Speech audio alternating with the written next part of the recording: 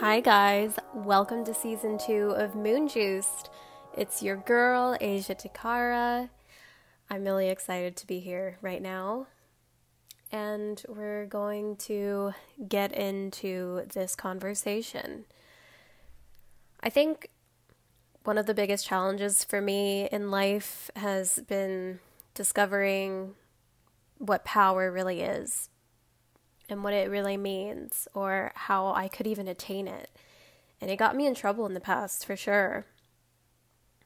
I would often get into these power plays in my romantic relationships. I also would give my power up to please other people or to make myself seem more likable because I would care so much about what other people thought about me. And I would also get lost in the identities of people that I cared about, like my family.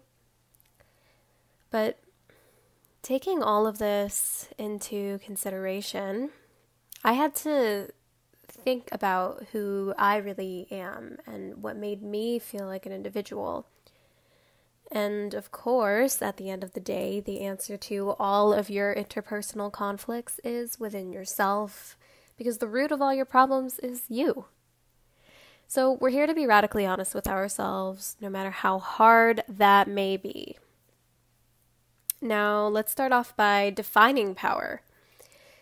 If you listened to the bonus episode in season 1, The Power to Experience Yourself, I spoke about how the desire to have power can start out by the ego wanting to attain something from the outside world to resemble a sense of high self-esteem. But lasting power is really in how we experience ourselves to the highest extent. So power then becomes something triggered by the ego, but over time it develops into something that the soul really yearns to understand in an emotional, intellectual, and spiritual manner. I was learning about power from my therapist, or life mentor, I could even call him. And he defined power in how we impact people. He also brought up the idea of how we can be scared of our own power. And I was shocked by this and asked why I would be scared of my own power, because I want to be powerful. I want to be myself. Why would I be scared of that? And he said that the reasons could go back generations, and perhaps it has a lot to do with our family dynamics and other deeply embedded things from generations upon generations of conditioning. So let's get into it. Why would we be scared of our own power? Well, if we were to be authentically, unapologetically ourselves, imagine what people would think. We'd have to face the potential of someone not liking us. We may have to deal with disapproval from our families. Maybe we'd even have to let go of some people. Choosing to be powerful changes how people look at you. And that's an identity thing, which is very difficult to let go of. Our identities are probably the hardest thing to shake up and shift around. But in the healthiest way, I think choosing to make a shift that gets closer to the highest version of yourself that you envision in your head is probably going to freak some people out because they're so used to seeing you in a certain way. But the reality is no one really gives a fuck. There would only be a couple reasons if they did. The first one would be if they really care about you and want the best for you, so they worry that you exposing yourself in a way they're not used to could make other people see you in a negative light. So their intentions might be pure, but they don't want people to see you in any way that they wouldn't want to see you or someone else. And the second reason would be of jealousy or insecurity. Someone that's really secure in themselves would literally not spend a second of their precious time on earth putting you down. Like, people that are secure are way too focused on being the best version of themselves. And that's what really owning your power is, too. It's being so focused on being the best, truest version of yourself that other people's shit is other people's shit and it's none of your business and you don't care to involve yourself. So get anyone that's jealous or insecure the fuck away from you. And another type of power is having good boundaries. Boundaries can be such an identity thing too. And we can get so caught up in wanting people to like us that we'll say yes, even when we want to say no. We'll blame other people for our messes when the reality is blaming other people for our own lack of boundaries is the easiest way to bypass our own shit.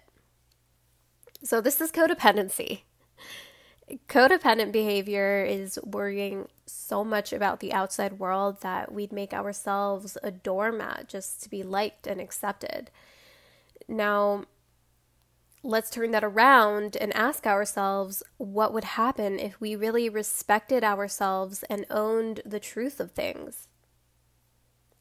The more you respect yourself and what's true for you, the more people are going to respect you. And the more people that don't respect you are going to fall out of your life.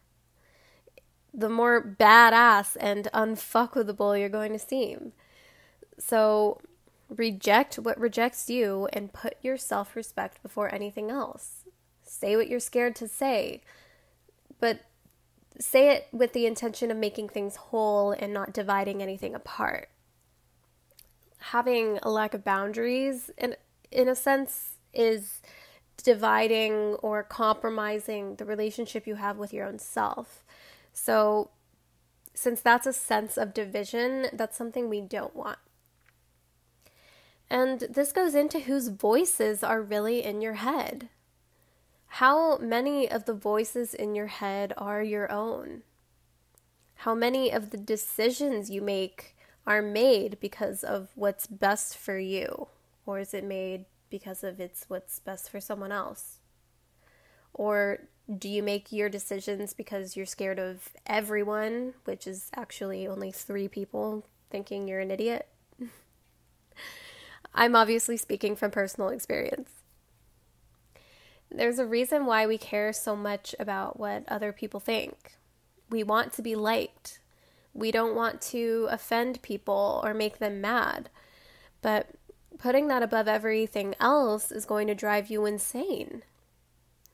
I think as long as you feel like your actions are aligned with your authentic truth, I don't see any harm in placing your boundaries or expressing yourself in whatever way makes you happy. It's a hard fight between choosing yourself and other people's approval, especially when you care about what they think. But I think the people that really love and care about you want what's best for you, even if you don't really see eye to eye. But overall, you know what's best for you. You really do.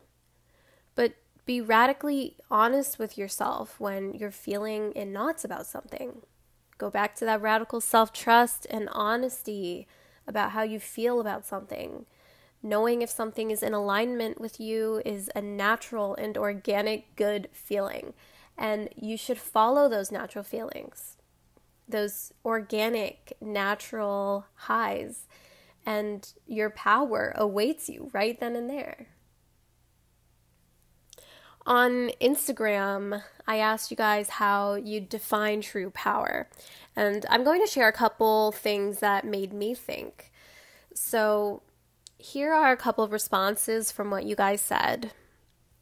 So there's money, having strong influence, love.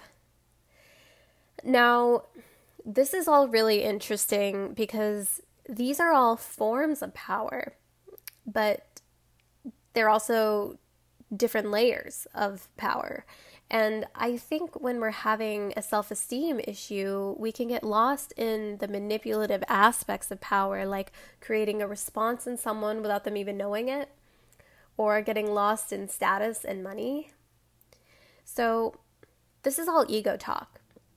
And the answer to surpassing our own interpersonal conflicts in relation to power is love, I think. So I think I'll personally vote for love as being the ultimate form of power.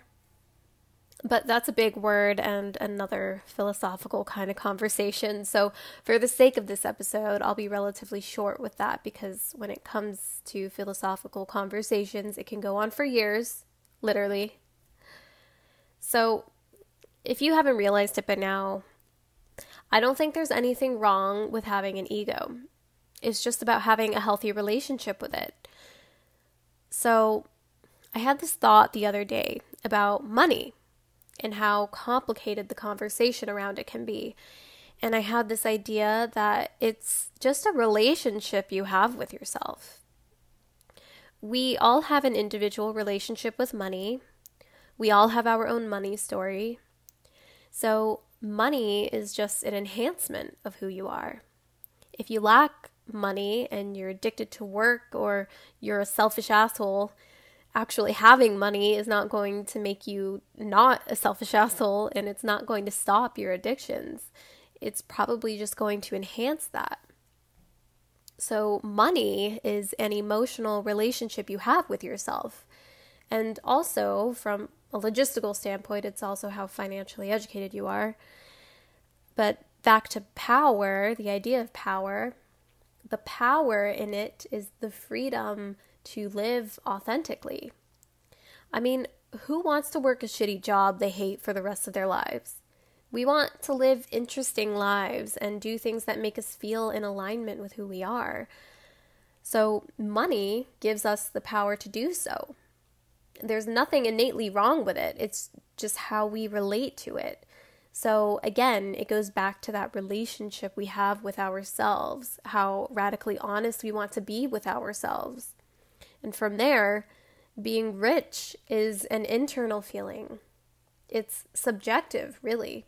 It's not necessarily about numbers. It's how you choose to use it as a tool, and it's how you feel about yourself.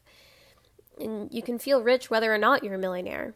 But overall, the power in money is the freedom it provides. So that makes me curious of what is it behind money? So does this actually mean that freedom is power? Does that mean authenticity is power? Because money itself is just a piece of paper or some numbers typed into a system. Behind that is a feeling. It's authenticity. It's freedom. You could go down a rabbit hole with this. Now, when it comes to more provocative subjects like manipulation, having the power to make someone do something, I argue that most of the fucking time, manipulative people are not aware that they're being manipulative, because manipulation is childish. Like, a child manipulates. An adult owns their shit. So manipulative people, I think, are people that don't want to take responsibility unless they are very, very aware that they are manipulating. And remember, with great power comes great responsibility. So, damn, as much as we want to be powerful, what is subconsciously making us avoid it? Because we have all this responsibility we have to take. It takes a lot of responsibility to be making millions of dollars. It takes a lot of responsibility to actually be living a fulfilling life and have fulfilling relationships and actually have that kind of discipline to go after our dreams.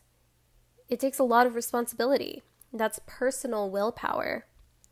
So what I like to do is actually go down these rabbit holes and ask myself what exactly it is that I'm after when it comes to power. Because at the end of the day, I think I'm really just after being content with myself. And there are a lot of wounds around this subject, from human to human, and especially in my own personal life. And this is probably why I've been investigating this topic so much, because it goes so deep. And when you're not curious about what it is that makes you suffer, or what it makes you chase something that might seem so superficial, then, I mean, maybe even attaining that won't be good enough. I think power is in how you feel about yourself and how committed you are to discovering the aspects of yourself that are hard to look at. So, power, to me, can be a rabbit hole of philosophy. And as intimidated as we are to talk about it or own it, I think the closer you come to being aligned with your most ideal self is going to get you closer to your own power. This conversation can go on, and as you know, I'm so interested in these parts of our psyche. So, of course, if you'd like to continue the conversation, DM me on Instagram at Asia Takara. Stay tuned for the rest of season 2. Thank you so much for tuning in, and having a magnificent day or night, depending on when you're listening to this. Until next time, bye.